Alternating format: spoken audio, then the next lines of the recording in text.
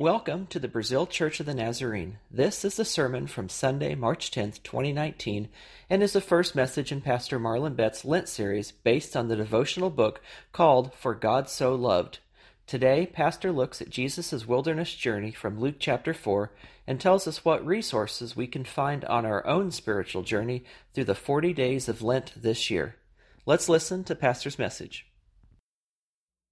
From his very first step toward the cross to his final hours, Christ invites you to witness God's great work of redemption.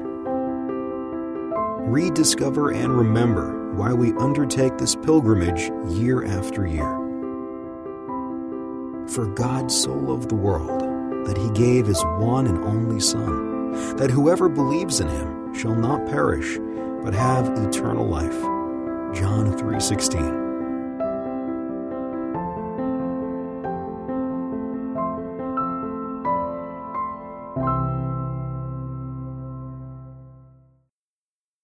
Appreciate the crosses. Reminds us that this is Lent. And Lent, somebody had told me that this church has not been real big on Lent until I came. So if this has been something new for you, I'm glad that we've been able to talk about it. This is our 5th season of Lent since I've been here as pastor, and I enjoy it. It wasn't something I practiced and knew about growing up either. But when I got down south in Louisiana and they started talking about Mardi Gras and having all that emphasis, and then I did some research and figured out Mardi Gras and Lent. And Lent's been a Christian holiday for hundreds of years.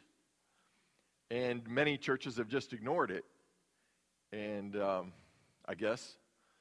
But you don't ignore it when you're in the South. And I got to understanding what Mardi Gras was and then what Lent was. And so I started instituting the Lent. Forget Mardi Gras. Focus on Lent. Because it's a time for everybody to just begin to think about their life and their relationship with Christ. Gives us anything that we can do to get closer to Christ. I want to use it. And Lent will help you to do that. And so different ones of you are stepping up and trying that, maybe for the first time in your experience as a Christian. Teens and children can get involved as well. What can I give up that I love in order to show Jesus I love him more? And in doing so, you're stretching out a little bit and denying yourself, which is a good Christian principle to begin to work on. And discipline is important. And growing in Christ because of it. And we're going to look at that this morning. It's all part of this first sermon in our Lent series, For God So Loved. As we look at Luke chapter 4, if you read in your devotional, you read this morning, this passage. Let's stand together, Luke chapter 4, 1 through 13. Then Jesus, being filled with the Holy Spirit, returned from the Jordan and was led by the Spirit into the wilderness. Spirit is mentioned twice in that verse. Being tempted for 40 days by the devil. And in those days Jesus ate nothing, and afterward when they had ended, he was hungry. Duh. A physician wrote this. He figured out after 40 days you're probably hungry. And the devil said to Jesus, if you are the Son of God, command this stone to become bread. But Jesus answered him, saying, it is written, man shall not live by bread alone, but by every word of God. Then the devil, taking Jesus up on a high mountain, showed him all the kingdoms of the world at a moment of time. The devil said to Jesus, all this authority I will give you, and their glory. For this has been delivered to me, and I give it to whomever I wish. Therefore, if you will worship before me, all will be yours. Jesus answered and said to him, get behind me, Satan, for it is written, you shall worship the Lord your God, and him only you shall serve. The devil brought Jesus to Jerusalem, set him on the pinnacle of a temple, and said to him, if you are the Son of God, throw yourself down from here. The picture is there's probably a lot of people down there coming to worship at the temple, and to see this event take place, this miracle of the angels coming to his rescue, would have been quite an awe-inspiring thing for them. So that's what he's talking about. If you are the Son of God, throw yourself down, for it is written, he will give his angels charge over you to keep you, and in their hands they shall bear you up, lest you dash your foot against a stone. So the angels would swoop down and grab him, and all the people would go, wow, this is a special guy. And Jesus answered and said to the devil, it has been said, you shall not tempt the Lord your God. Now when the devil had ended every temptation, he departed from Jesus until an opportune time. Lord, we just ask again that you would speak to us today. Help us to understand this truth and help us to get closer to you. And Lord, if someone is feeling like they're out in the wilderness, being tempted and harassed by the enemy, we pray today that they will find strength in Jesus and become stronger. And we thank you in Jesus' name. Amen. You may be seated. So if you lost an hour of sleep and you need to nod off a little bit this morning, I understand, because if I nod off up here, somebody wake me, all right? There's two types of people perhaps in the world. There's many that you could say two types, but this is particular. And so we're going to give you a chance to choose which one you are. There's the wilderness person and the city person, right? Okay, so if you like to go out into nature, camping, hiking, hunting, fishing, exploring, you like to smell like wood smoke, you conquer a new trail, see something new, live briefly without all the comforts of home, raise your hand.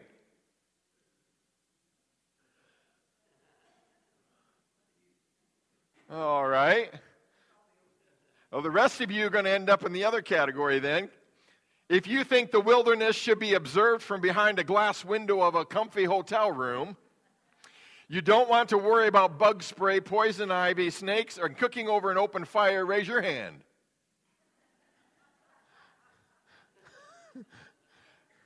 A bunch of you aren't raising your hand on either one. You're somewhere in between. Okay, outdoor people. Hotel people. There we go. Now we're getting, all right. Okay, so you got yourself, and you're married to the opposite, right? Many times that's the case. Well, I grew up in a camping family, and I don't know if Debbie brought a picture or not. You didn't do it. Okay, she thought about going back and pulling out a picture of us when we used to camp. I grew up in a camping family, and so we passed on that tradition to our girls when they were growing up. We have many memories camping in the tent. It seemed like when you're tenting, the monsoon rains always hit. And tents leak, especially if you touch them. Wherever you touch a tent to push the water out, that's where it'll drip. It's a guarantee. Yeah, and children are always doing that. You're right.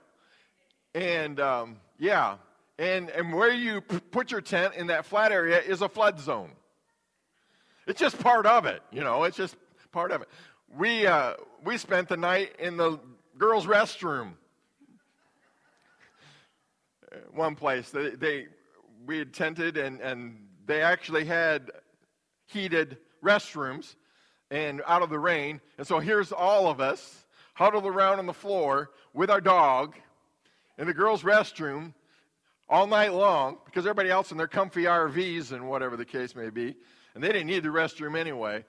And we played games on the floor of the restroom because there's no chairs or anything in there. Anyway, memories we will never forget. So I prefer now cabins in the woods instead of the old tenting tradition. Furnished cabins. And my favorite vacation is still to get away from civilization, though. But spend some time in the woods. And I've found out through my life that God has always seemed especially near to me when I've gotten away and gotten out there. And just to be able to enjoy his nature seems to bring me closer in my relationship with God. If you go quietly into the woods and sit down and you may see some creatures that you don't normally see. And if you go out and sit in a boat, you may actually catch some creatures you don't normally see. Things about life come more basic, I guess. Well, wilderness for the Jews, however, would be a different idea, a different image than what we think of when we think of wilderness. The image of a Jewish person wouldn't be of camping, but more of one of journeying. When they got out in the wilderness, they usually were journeying through the wilderness, not living there. It wouldn't be looking out a picture window in a mountain cabin. It would be more like looking out of tent flaps as they made their way. For them, the idea of wilderness would bring up images of Moses and the Exodus. That would be a lot of wilderness for them. And as God's people traveled from Egypt to the Canaan land, the wilderness became a place of many different things: a refuge, a calling, of provision, and of temptation. Those 40 years of temptation and trial, of hope and promise, are what we see reflected in these 40 days of Jesus' wilderness journey, as we just read about. The wilderness was a time when Jesus found many different things: refuge, calling, temptation, and provision. So as we journey through the 40 days of Lent, not counting the Sundays, I hope that you will find the trip spiritually meaningful. The more you participate in this, the more you should get out of it. The more you enter into the Lenten wilderness, the more you will have spiritually grown when these 40 days are done and you arrive at Easter Sunday, ready to really celebrate the risen Lord, because you've gone down the way of the cross.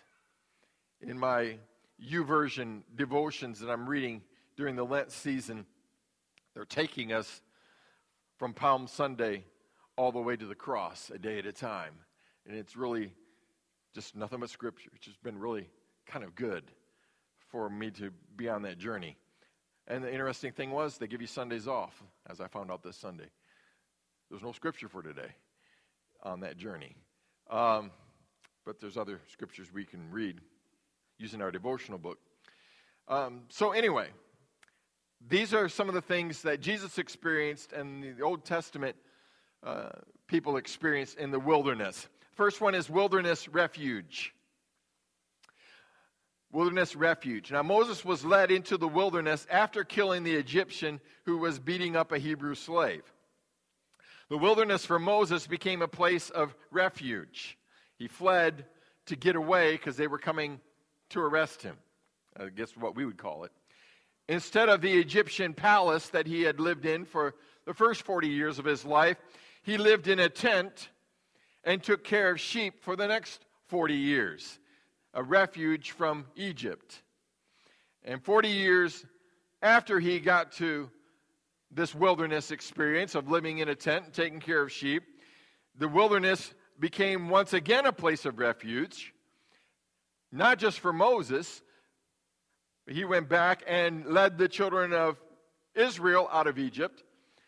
And so for the Hebrew people who fled the oppression of the slavery of the Egyptians, while heading for the promised land, the wilderness became a place of refuge for them. In our passage today, chapter 3 of Luke talked about John the Baptist, who was described as a wild man who lived in the wilderness. John was the one who came to prepare the way for the Messiah. And he came out of the wilderness wearing special clothes and eating weird food. And he looked different, he acted different, he smelled different. He was the wilderness guy. And so the image of what he was preaching was of making crooked paths straight, preparing the way for the Lord. Wilderness then is not something to be avoided, but rather something that Christ entered into. He came to straighten out a crooked world. He came from the palace into the wilderness. John prepared the way, he began to walk the path. Wilderness is not just a place of barrenness. It's also a place of promise. Good things would come to those who followed Christ. Follow him. I'm unworthy, but he is worthy. In verse 1, according to verse 1, the Holy Spirit led Jesus into the wilderness. So Jesus entered into the wilderness in the company of the Trinity. He never entered it alone. And when you're in your wilderness, you're not alone. When the experience happens to you and you feel like you don't want to be here, but this is where you have to go, remember that God is with you. And while there, Jesus fasted for 40 days. And Moses fasted for 40 days in Deuteronomy 9:9. But as he prepared for a revelation of God to be given him out on Mount Sinai, and ended up being written by the finger of God on stone tablets, this revelation to carry back to the people. Special events, 40-day fast. So fasting in the Old Testament is often preparation for a divine revelation, a movement of God, something new beginning to happen in your life. And the fasting of Moses and Jesus parallel each other in such a way that it is clear that this was a time of preparation for divine revelation, for a new beginning in the life of Christ. And we too can find refuge in the wilderness experiences. Lent is a time of fasting. The more that you and I strip away from the influences of the world, the demands of our stomachs, or of our self-centered idols and interests that control so much of our time, the more we can say no and buy back some time and some energy and some focus for the things of God, then the more God will reveal himself to us in a fresh way. And that is the purpose of Lent. Deny some things in order to grab a hold of more of God's things, more of a relationship with him. Where does the Spirit of God want to lead you during Lent? What if he wants to lead you into some wild places of your life and begin to show you some things that you need to tame up, you need to make better, that you need to surrender to the Holy Spirit? Some of you are giving away some very vital parts of your life in your fasting, things that have been in control of you for a number of years. And now you're saying, I release control to Jesus Christ. I bring them to the foot of the cross. I lay them down if it means I can have a stronger relationship with God. You will probably fail somewhere along the journey. Maybe that bad habit will spring back up. Maybe you'll be out to eat and get that dessert anyway. I don't know. The whole idea is not whether you fail or not. The idea is whether you grow in Christ or not. Because we can always start again another day. So if you happen to trip up and the old habit comes back and you eat chocolate before Easter, chocolate bunny, it's okay. The whole idea is to get alone and closer with God. That's the purpose. Not just to, well, I failed. I'll give up on this Christianity. No, don't do that. It's the same way in our Christian walk. So if you feel like you're out there and devil will say, just forget it. You failed. He'll try to make you fail. That's not what's so important. The important part is, are you growing? Are you grabbing a hold of God in this wilderness time? So, while we often resist these places in our lives that the Spirit is pointing us to, where he says, work on this, drop that off, start doing this, we can resist that, but if we fully enter into it, it can become a time of refuge. It could become a time of spiritual reformation. It could become a time of growth. And that's what you're trying to do through Lent. So as we participate, these 40 days are days of refuge and reformation and growth, a time to remove ourselves from the chaos of the world and prepare ourselves for new divine revelation in our lives. Easter means more when you've been to the wilderness. Second part is the wilderness calling. Not just refuge, but the wilderness calling. Because Moses lived in the wilderness for 40 years, tending sheep, until the day he saw a burning bush. Suddenly the wilderness became a place of calling for him. A place where God spoke. And now he had a choice to make. Whether or not to answer God's call. If he did at 80 years of old age, it would be a new and harder ministry than what he had been doing. Leading sheep. Raising a family. But now he would have to go back to the place that he feared. And face 40 years later, the ones who wanted him dead. And this time come and confront them in the name of God. And say, let my people go. Knowing that they would be against him from the beginning. So he had a different ministry. And he could choose to accept this call of God or to say no. He chose to go. And within the context of Luke's entire chapter here, it is apparent that Jesus was being led into public ministry through this time in the wilderness. This was a time of examination. This was a time of commitment. This was a time of saying, no, I'm not going to take the easier route, devil. I'm going to take the way God has asked me to go. The hard way. And so after he came out of the wilderness, he declared that the Spirit of the Lord was upon him to preach the gospel, to heal the brokenhearted, to proclaim liberty to the captives, to bring sight to the blind. Reading from Isaiah, to proclaim the acceptable year of our Lord, verse 18 here in this chapter. God was calling him out, and he began his ministry. What is God calling you to do in his kingdom today? In the midst of these three temptations Jesus faced, who Jesus was, whom he was to rely on, these things were being reconfirmed in his life. He had to rely on God. God's word was more important than physical bread. God alone was to be worshiped no matter what the devil promised. And in the third temptation, he would not give in to spectacular rescues by angels just to prove he was God. No, he would go the route of the cross. If that's where God needed him to go, he would go even to the death. The death of the cross. He was settling the issue there in the wilderness. Interestingly enough, he settled it again right before the cross, the night before in Gethsemane. Lord, not my will, but your will be done. In the wilderness, he settled the issue with the devil. In Gethsemane, he settled the issue with his heavenly Father.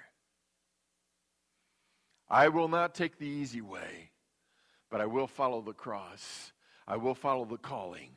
I will do what God has told me to do. This is the plan and purpose for my life. In the wilderness, Jesus never denied that he was the Son of God. Rather, he reiterated that he was the humble servant devoted to the worship and service of God. It is declared, God alone is God, and him only shall you serve. That was his calling, to serve God. And he would obey. He established that there in the wilderness. One more time. We also can find our call in the wilderness of life.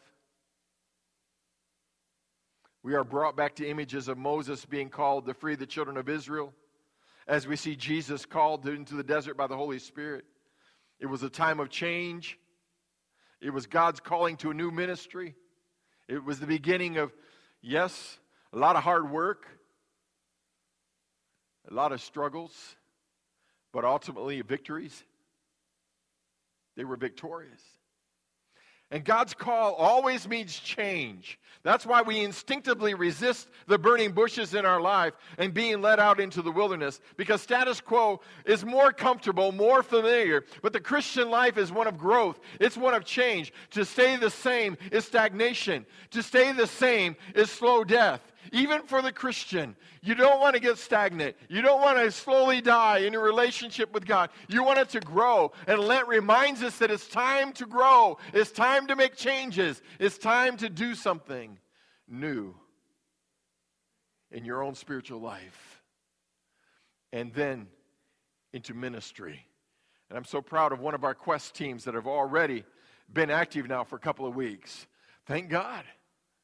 New things have started. And we want to do more of that. Another group's meeting, I think, today. Another group's meeting in a couple of weeks. Why? We want to start something new. We want to minister. No, it's not easy. But it's God's call to all of us. Amen. Go out into the wilderness. Because that's where the wilderness people are. And bring them back with you.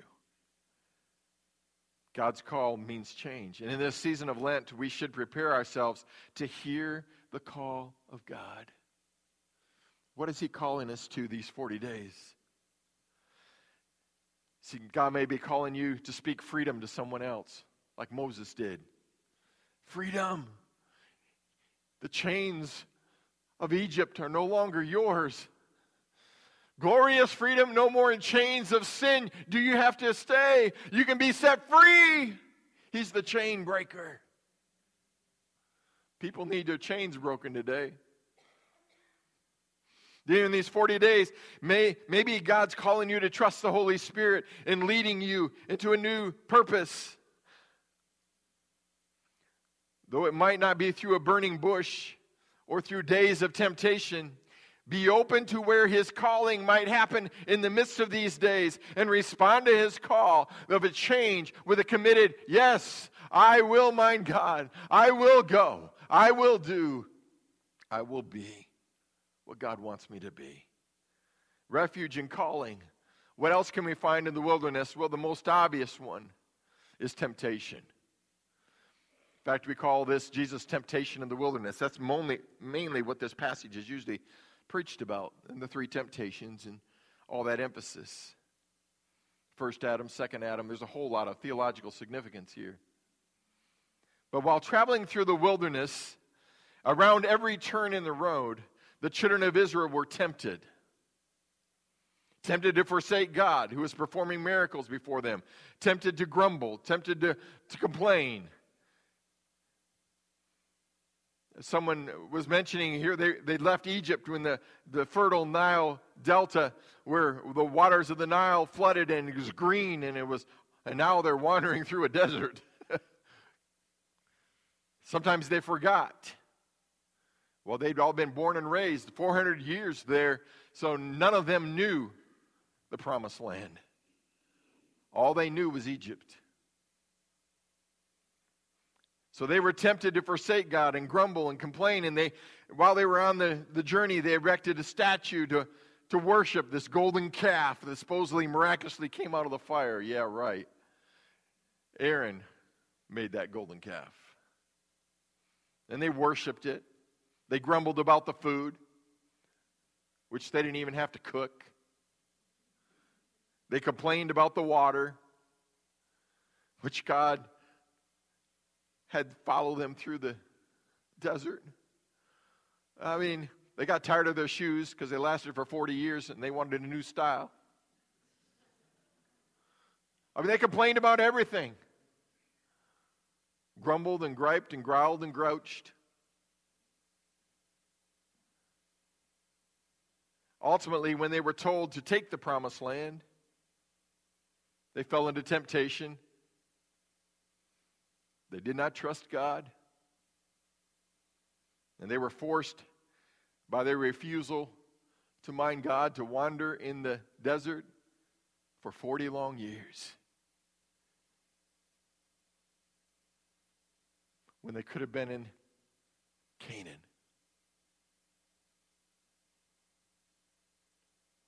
Jesus was tempted also in the wilderness, but he didn't fail like the children of Israel did. Temptation might be the most obvious role of the wilderness. Jesus was there for the purpose of being tempted, and Satan waited until the 40 days were up. He waited until he was the most vulnerable, the most worn down, the tiredest, the weakest. Jesus was tempted to meet immediate felt needs on his own and in his own way by turning stones to bread. But he understood that there is more to life than just food. And that's why fasting food is one of the things that we need to do as Americans today, because we don't know how to say no to our cravings. When we learn to say no, it's easier to say yes. Jesus was tempted to succumb to celebrity and authority. I will make you leader over all these nations. But Jesus understood that God alone is the one who deserves all the glory and the honor and the praise. You worship the Lord, and him only you shall serve. Jesus was tempted to succumb to power, to do the miraculous, to send angels to save him. But he understood that we should not test God, but instead should trust in the power of God, instead of depending on our own power and our ability to have angels come down, swoop up and grab us, right? Oh, boy. No, what's your will, Lord? How do you want us to get through this, Lord? Not my will, but your will be done, Lord. Not always in the miraculous, but sometimes just in the steady plodding, Lord. Help me to get through these 40 days and serve you better. Help me, Lord, through this wilderness to learn what I need to learn. We too face temptation in the wilderness. Perhaps the Christian's greatest temptation is of taking the easier path rather than the route of personal discipline and spiritual growth. Satan was offering Jesus an easier path to leadership. Use your power to be spectacular and people will follow you. But Jesus chose the disciplined route, the way without compromise, the way of the cross. Honestly, you can be a Christian and not fast through Lent. That's the easier path many may choose to take. Some don't want to deal with the issue of self-denial or a commitment to a personal time of spiritual growth. But Lent is a season of facing things that tempt us. Lent helps us to face temptations through spiritual discipline, fasting from things we enjoy in order to have a greater, deeper purpose, and that is get closer to Jesus. Think about it. If you gain a victory over a sin, is the fasting worth it? If you can gain victory over a sin in your life, wow. If we can learn to resist a certain temptation that's been bothering us and bothering us and bothering us, isn't the fasting worth it? If we can learn to discipline a craving, the fasting is worth it. Fasting things like sweets or caffeine or TV or social media or video games can help us to understand our propensity to remain at status quo and be the same every day of our life. But during this period of life, God, you're more important. And so I'll give up this thing that I love. This thing that I say I can't live without it. In order to let you know, God, that for 40 days I can give up anything because you gave up 3.5 years. Actually, it was 33.5 years. To come to this wilderness, to die on the cross for me. For many, it is easier to yield to temptation and just continue to do that particular issue and problem. Well, that's just the way I am. I can't help it. It's easier to just do that than to trust God to make a change. in your life as you struggle through this temptation and come through victorious.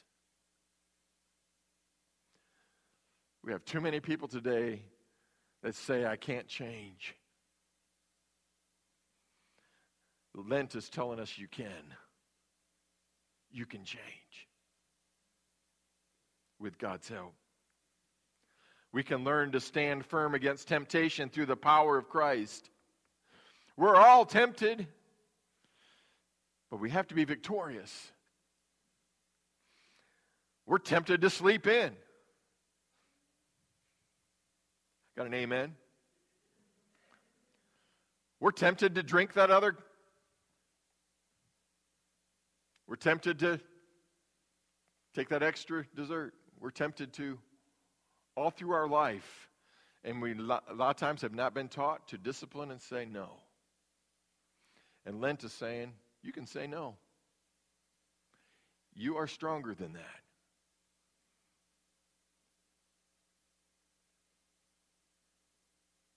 So I'll turn sideways and see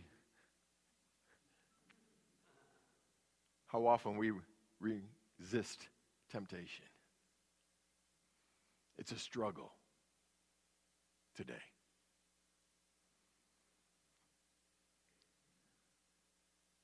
But if it was just the physical, I wouldn't be so concerned as when it becomes spiritual. Well, I've done that many times before. I guess I'll just do it one more time. Then I'll quit. It's time, folks, to break some of those habits and resist the tempter and start some new habits. Amen? We can do this. You can do it. And one of the ways that we do it is the way Jesus did it, through the knowledge of Scripture. You need to get a verse of Scripture so that when you're tempted to do that thing again, you'll say, wait a minute, devil, this is what God's Word says about that. Maybe your verse of Scripture should be, touch not the unclean thing. Amen? If you're struggling with pornography, you need to claim that verse every time it comes up to your mind. And you say, touch not the unclean thing. I'm not going to go there.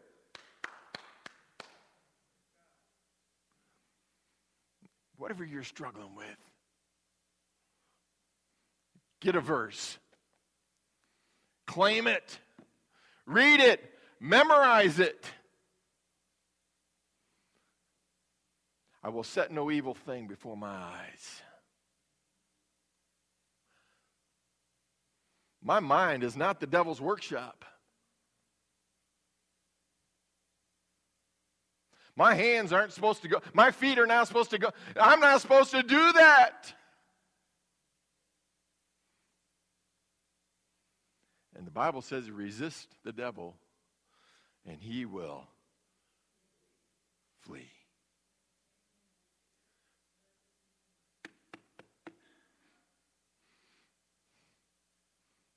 Jesus knew the Scriptures, and he used those verses to stand against the temptations the devil threw at him, the devil himself. So have your Bible verse ready for the next time your old temptation rears its ugly head. In fact, today, I know you want to take a nap to catch up, but sometime today, get your Bible out, figure out what your temptation is, name your temptation, write it down, and find a verse. Whole list of verses. You can Google them. Verses against this temptation. Put in there, and they'll probably give you 100. We have the resources before us. And pick one and memorize it and use it. And during these 40 days, conquer your temptation.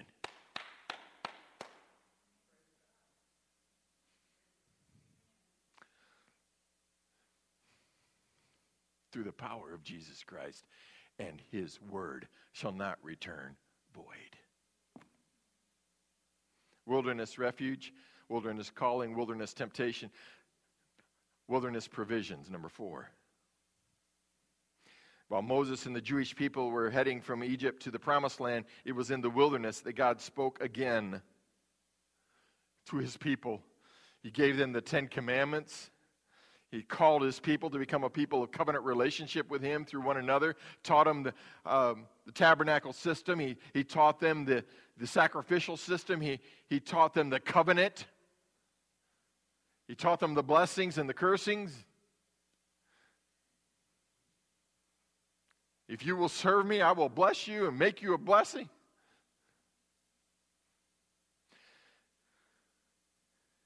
And then they had that relationship with him, with one another, his presence with them. The wilderness also became a place where the children of Israel were fed manna and quail, where water poured out of rocks, where sandals didn't wear out. They learned that God would constantly provide for their needs, even in the desert. And you start giving up your temptations and saying no to the sins in your life and straighten it out and begin to walk the way God has called you to walk, God will provide. Amen. He will provide for you. The devil is lying and saying, you can't break this habit. I tell you, he's wrong. He's wrong. He's a liar.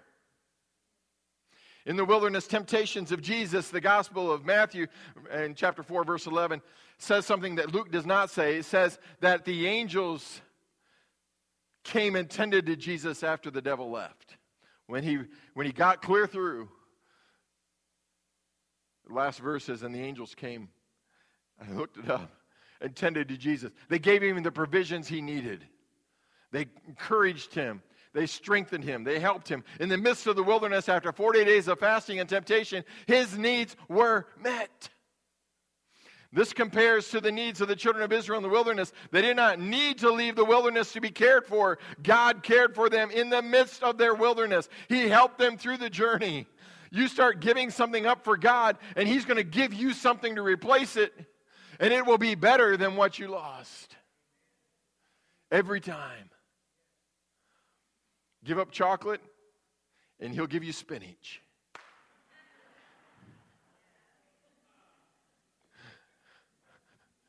And kale.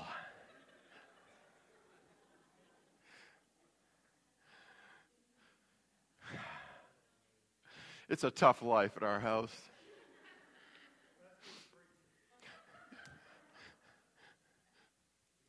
The darker the lettuce, the better it is for you, and the bitter it tastes.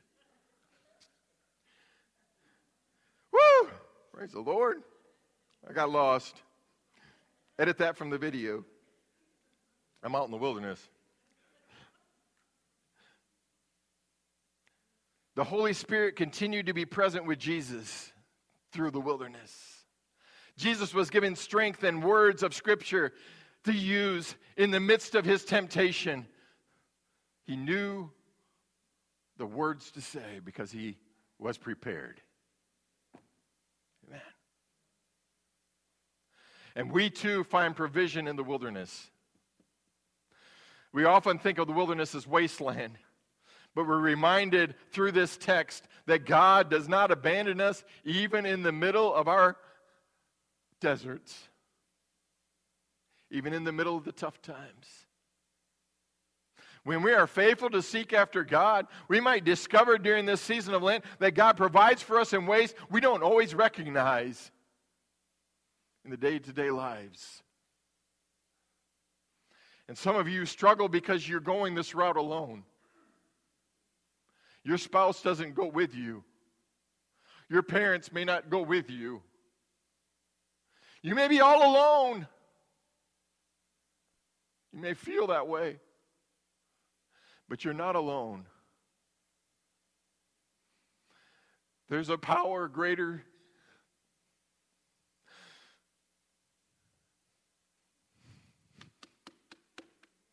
There's a love that's greater. There's an arm that's stronger. And he knows exactly where you're at. And he wants to provide for you. You may think when I'm getting on my knees that I'm getting weaker, but no, that's when I'm getting stronger. As you bow before God and say yes to His will, He will make you stronger. There's more with us than be with them. We're on the winning side. With banners unfurled, we'll tell the whole world, Jesus is captain and guide. There's naught to fear while He is near. No fierce the conflict may be.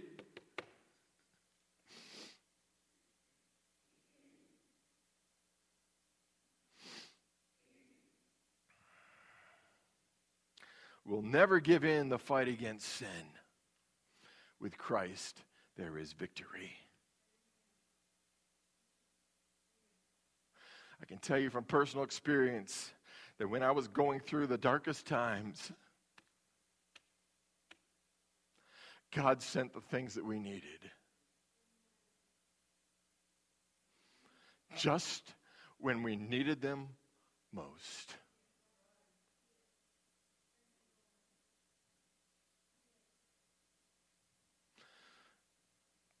Knock on the door.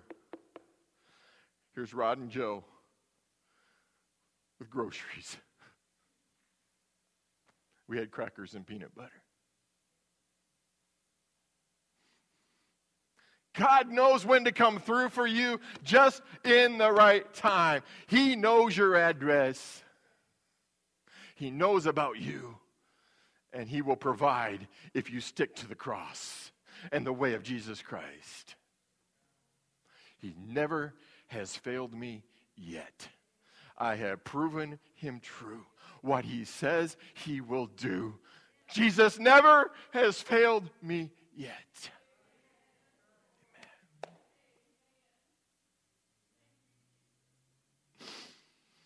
Wilderness provision is a reality.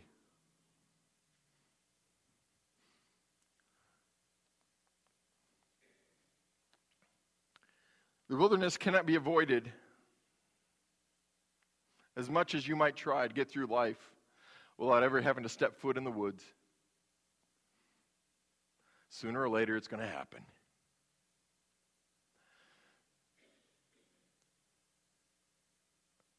But spiritually, sooner or later, you're going to find yourself in the midst of the wild and untamed expanses of life at some time or another. The temptation is to avoid them, to view them as places where nothing good can happen. But the wilderness can be a place of growth. It can be a place where we are restored, where we're challenged, where we're called. It can even be a place to see the provisions of God. We like the mountains, but it's in the valleys He restores our soul. It's there He leads us beside the still waters. Amen? And then we've got to climb again. That's life. The phrase that we're using for Lent is, for God so loved. For God so loved what? And how did God show His love? He gave. And who's the recipient? Whosoever will. And we live forever. Not only perishing, we make it through this life, but we also have everlasting life. And God so loved applies to the wilderness. The fact that Jesus came to our wilderness to bring us salvation and eternal life speaks volumes about how much God loves even you today. And as God's people, let's walk into this time of Lenten wilderness with the expectation that God is going to walk with us through it all. The journey is going to make us into better Christians, and we will arrive at Easter better than before, the fire of God burning hot in our hearts. Why? Because we surrendered some things, put aside some things, and focused on what we needed to focus on. Amen. It's not going to be easy because the devil's going to fight you every step of the way because he doesn't want you to have this victory. But greater is he that is in you than he that's out there in the world, and he will help you. So get up in the morning and say, God, it's another day that I'm going to give to you. And today, I promise, I'm going to do my best not to touch this, not to go there, not to be this way. Get rid of this attitude. Help me with this. And Lord, together, you and I, we're going to make it through one more day. And the next day, you get up and say, God, thank you for helping me yesterday. Today is another day. I'm going to serve you. You and me, God, we're going to be two peas in a pod. You and me, God, like this. We're going to do this. Nano. No. That was dumb. This journey is going to make us into better Christians. We're going to arrive at Easter better than before. The fire of God burning hot in our hearts. This wilderness can be your time of refuge. To get alone with God. How is God trying to form you into a better representation of Christ? This wilderness can be your time of calling. What is God speaking to you about? What does he want you to start doing? Stop doing? What new level of discipleship is God calling you to reach? What ministry is God asking you to get involved in? The wilderness can be your time of overcoming temptation. What are your areas of weakness? Where in the Scripture do you need to have memorized this passage in order to be ready to stand up against that temptation? Amen. We overcome him by the blood of the Lamb and the word of our testimony. You better have a word. I think I've emphasized that enough. The wilderness can be your time of provision. As you fast and set aside more time for God, how is God providing for your physical, emotional, and spiritual needs? How is God providing for your family, your church, your community? Because you are making the effort, what is God doing through you to help others? Don't ignore the wilderness. Allow the wilderness experience to grow you spiritually. This is where God calls us. This is where we are. This is where we have to go through. And God help us to get to the other side. The more you live in the wilderness, the more you will experience the resurrection. The victory that comes when God is exalted. He is exalted. The King is exalted on high. I will praise him. It's family altar time. God's been talking to us this morning, hadn't he? Talking to us. How are we going to respond? As the praise team comes and gets ready to sing, as you begin to say yes to Jesus, right now in your heart, you already know, I'm going to respond. So let's respond. Let's come and pray about it. Let's give it to the Lord. Let's allow him to pour his life into ours, making us better, stronger, wiser, deeper, higher. Amen. In the things of God. That's all we're talking about. Something positive is going to happen to you today if you pray. If you pray. Let's stand. Let's come and pray. Let's mind the Lord.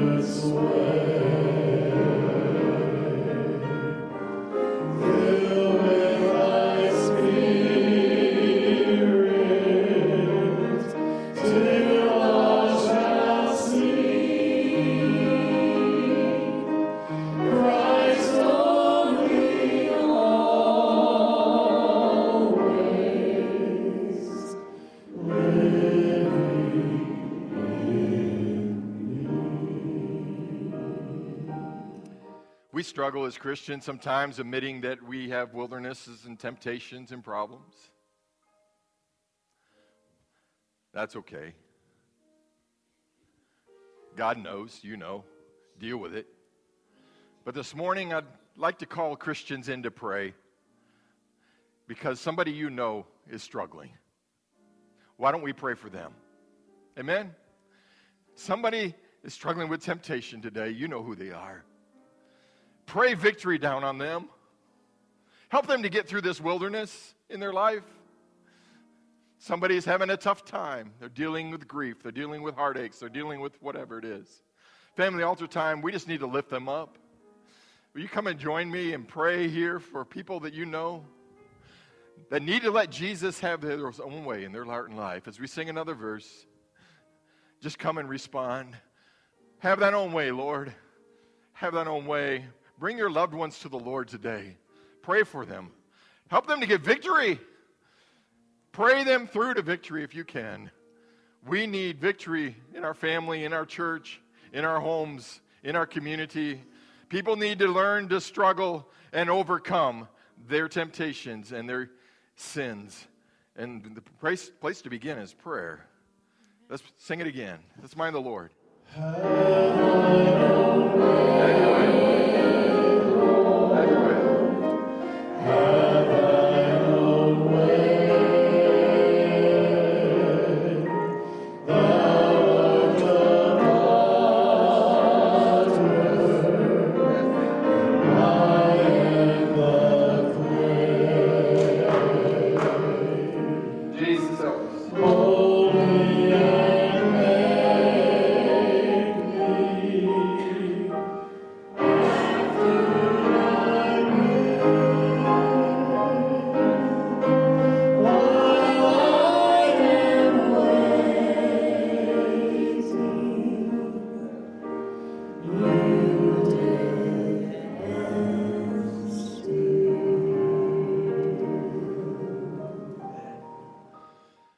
So, Lord, we bow before you today, the church on its knees, bowing our heads, our hearts before you, pouring out to you, Lord, the things that we know and we see around us.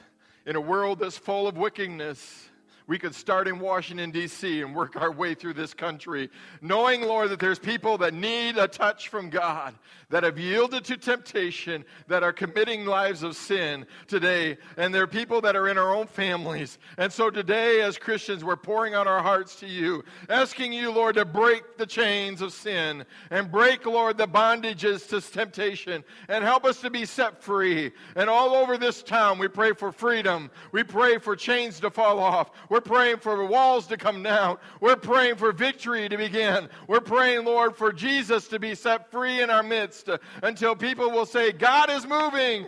God is moving. Lord, take away the desire for sin. Make it when they go to do that temptation and when they go to do that sin that it'll turn sour, that it will be, Lord, void, that it will be an emptiness, that it will not thrill them anymore, that it will not satisfy, that it will be nothing, Lord, but dust and ashes, that they will taste and see that it is not good, that they will know that it is not satisfying, that they will say, I don't want to do that anymore. I don't want to go there anymore. I don't want to be with those people anymore. Lord, we pray that you'll break the chains of sin in our community, in our families, in our homes. Lord, start something fresh, something new. Make it begin to happen in their lives and hearts, we pray. We're asking in the name of Jesus. We plead the power of the blood of Jesus. We're praying, Lord, you'll set people free. Set them free today. Lord, we pray that as we name their names all across this platform and in these seats, Lord, and at this altar, that you, Lord, will set them free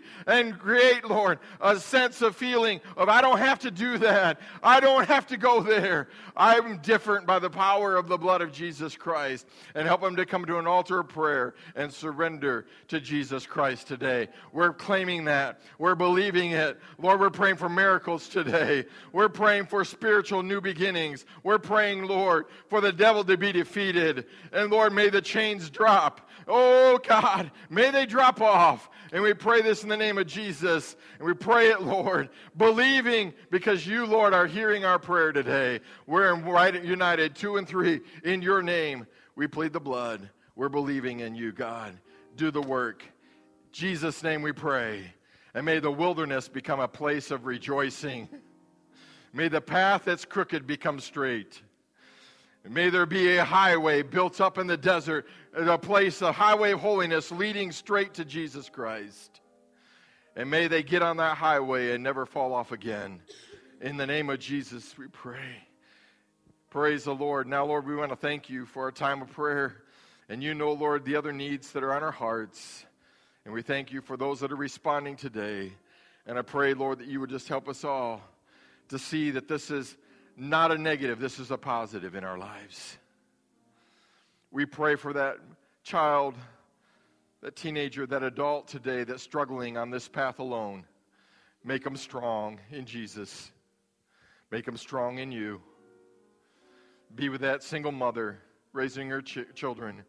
Oh God, help her to be strong in you. Be with that child. Help them to be strong in you today, Lord. Because they are a child of the King. They are a child of the King. They're a child of the King today. Help them to realize that they're born to a higher place. And Lord, you've called them out of this world. Lord, we pray for that one that you've been calling into a new ministry. Help them, Lord, to follow that leadership. Be with that one that you've been telling them they need to talk to somebody. Lord, help them to talk. Share Jesus. We pray for that one that's struggling with relationships or with the finances, with whatever it is. Help them, Lord, to leave it at your feet and allow you to show them the way out. Lord, help us, Lord, to put Jesus first. Because if we lift you up, if we seek first the kingdom of God, then the other things will fall into place. That's the promise. You said, lo, you'll be with us always, even to the end. That person on the end of the rope, help them to tie a knot on it right now and hold on a little bit longer, because God's got a victory for them. God, you're a God of victory.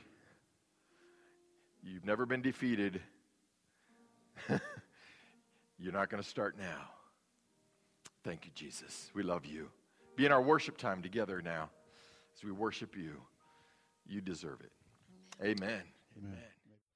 We hope you enjoyed this sermon. If you're looking for a church in the Brazil, Indiana area, the Brazil Church of the Nazarene invites you to join us as we seek Him, celebrate Him, and serve Him. Sunday morning, we have Sunday school at 9 a.m. and worship at 10 a.m. During worship, we have We Worship for preschool-age kids and a children's church for elementary-age kids. For this information, news, a schedule of events, and more, please visit us online at brazilnaz.com. That's BRAZILNAZ.com. Or visit us in person at 1002 East National Avenue in Brazil. Thank you, and God bless.